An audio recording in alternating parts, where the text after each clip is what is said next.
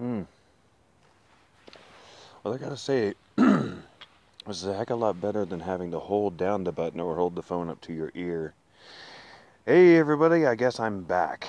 I was doing Barn Cat Radio, but now I'm doing Parawowcat. Actually, that's my host name, Parawowcat. And these newer, like 2.0, second tryout, take two type episodes are under the heading of the Brimstone Litter Box. So I just wanted to say I want to get started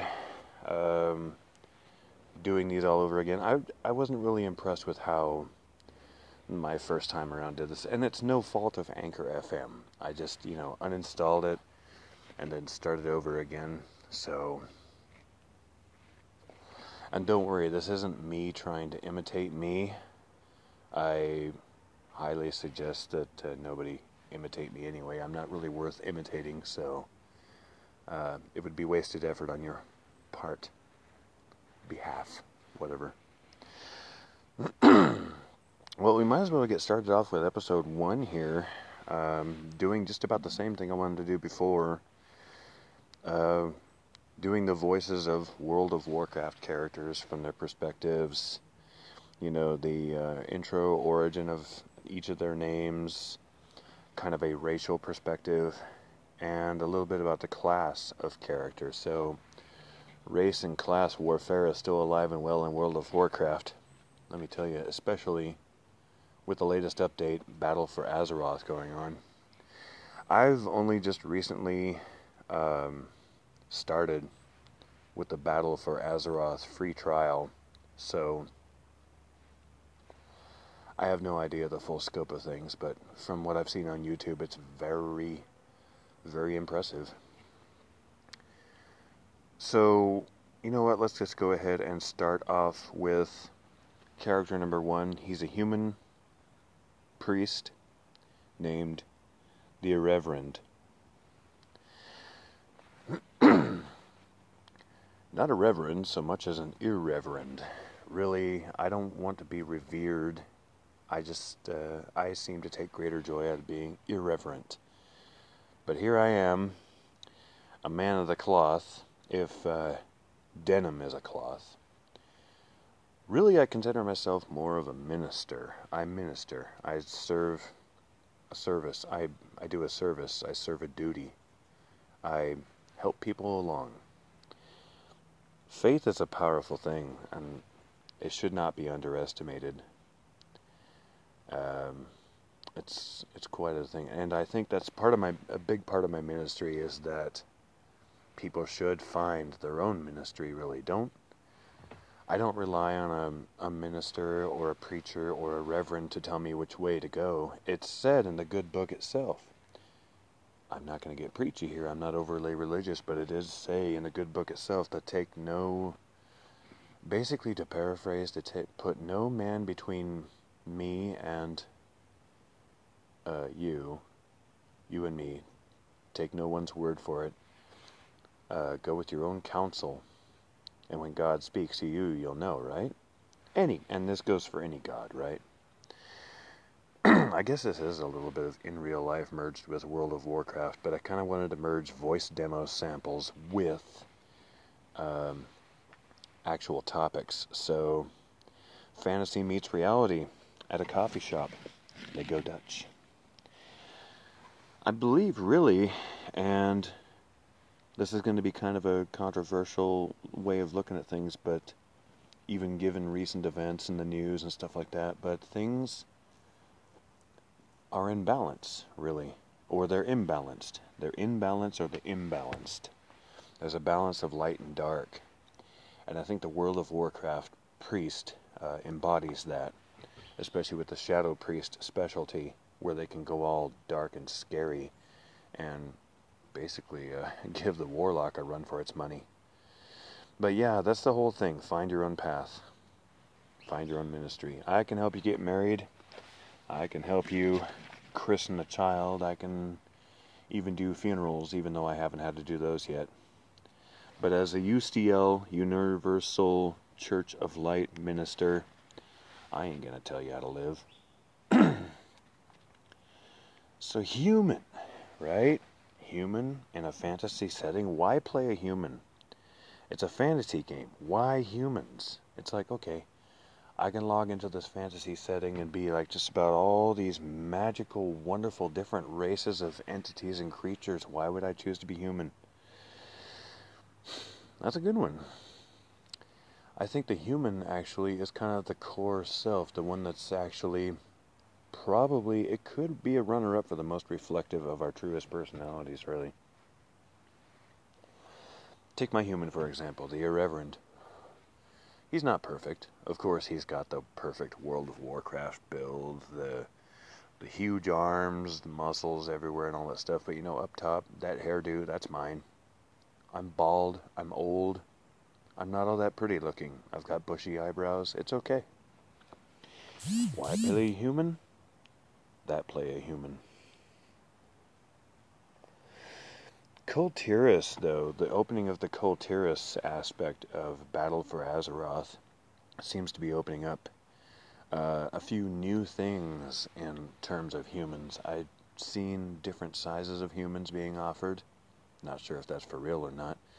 But Kul Tiras brags a new breed of human, a human druid. So that should be interesting to keep an eye on, keep a finger on the pulse of, that sort of thing. So the attack on Lordaeron. Youch. Guys, why Lordaeron? My goodness. You start poking a stick at the Undercity, man, you're going to have a big undead dog hanging from your wrist. But our Prince Anduin Wrynn has decided that that's a good idea. Not exactly a brainchild, is he? We'll see, though. Maybe he has, there's some method to his madness. And if you look at the cinematic, though, it looks like he's going through his own changes as well. In the middle of the battle, when things start to look their grimmest, he drops his weapon on the ground, raises his hand to the skies, and takes on the light, the priesthood. What's that look like to you guys, right? Other than that, though, being a human, I'm drawn, throughout the missions, especially in Westfall, to having to pay attention to, keep a keen eye on Stormwind's imperfections and hypocrisies. Here you got one of the richest kingdoms in all of Azeroth, and they can't keep their own people fed. It's an allegory, I guess, an apt metaphor for our times. I think we got problems there. But before you get me off on a rant there about the similarities to Azeroth and the United States, So, why a priest? Why a priest? Good idea. Let's go off on that one. Let's get off on that right foot. Well, they started the chapel, right? So, hey, it's either priest or paladin. And I figure for a human, the most versatile of the races, why not just give them a little bit of extra punch and some long-range firepower, especially if you're going to smite, right? What's that spell that summons fire from the sky? It's my favorite one. Shoomp. Oh, good stuff. But priest seemed best. So, yeah, it kind of matches up with my real life. What some people have derisively called the mail order ministry. Why did I do that? Well, on the TV series Northern Exposure, which is filmed right up here in my very own Washington State, in Roslyn, Washington, there was a character named Chris Stevens who was a radio host. Not a coincidence. But also answered an ad in the back of Rolling Stone and got himself a mail order ministry. Basically, he's been made a minister. So, stopping just short of just going ahead and naming the Universal Church of Light, Universal Church of Light, right? And the priests in Warcraft use light powers. Coincidence? I think not. But yeah, I went ahead and looked that up myself, and I found out it's also online as well. And you know me, I can't, well, you don't know me. You don't know me yet. But I like filling out those input fields. I like filling out profiles on things. I need you to know me. To quote Negan off The Walking Dead, I need you to know me. And so I go ahead and fill that out, and then I press submit like a silly doof, and next thing you know, in the mail, boom, my God powers arrived. That's what I called it. I said, my God powers have arrived. I went inside with the envelope, and I showed my wife, and she's like, oh my God. I don't know if she wanted to say, what have you done? I'd be like, well, first off, don't take God's word in vain.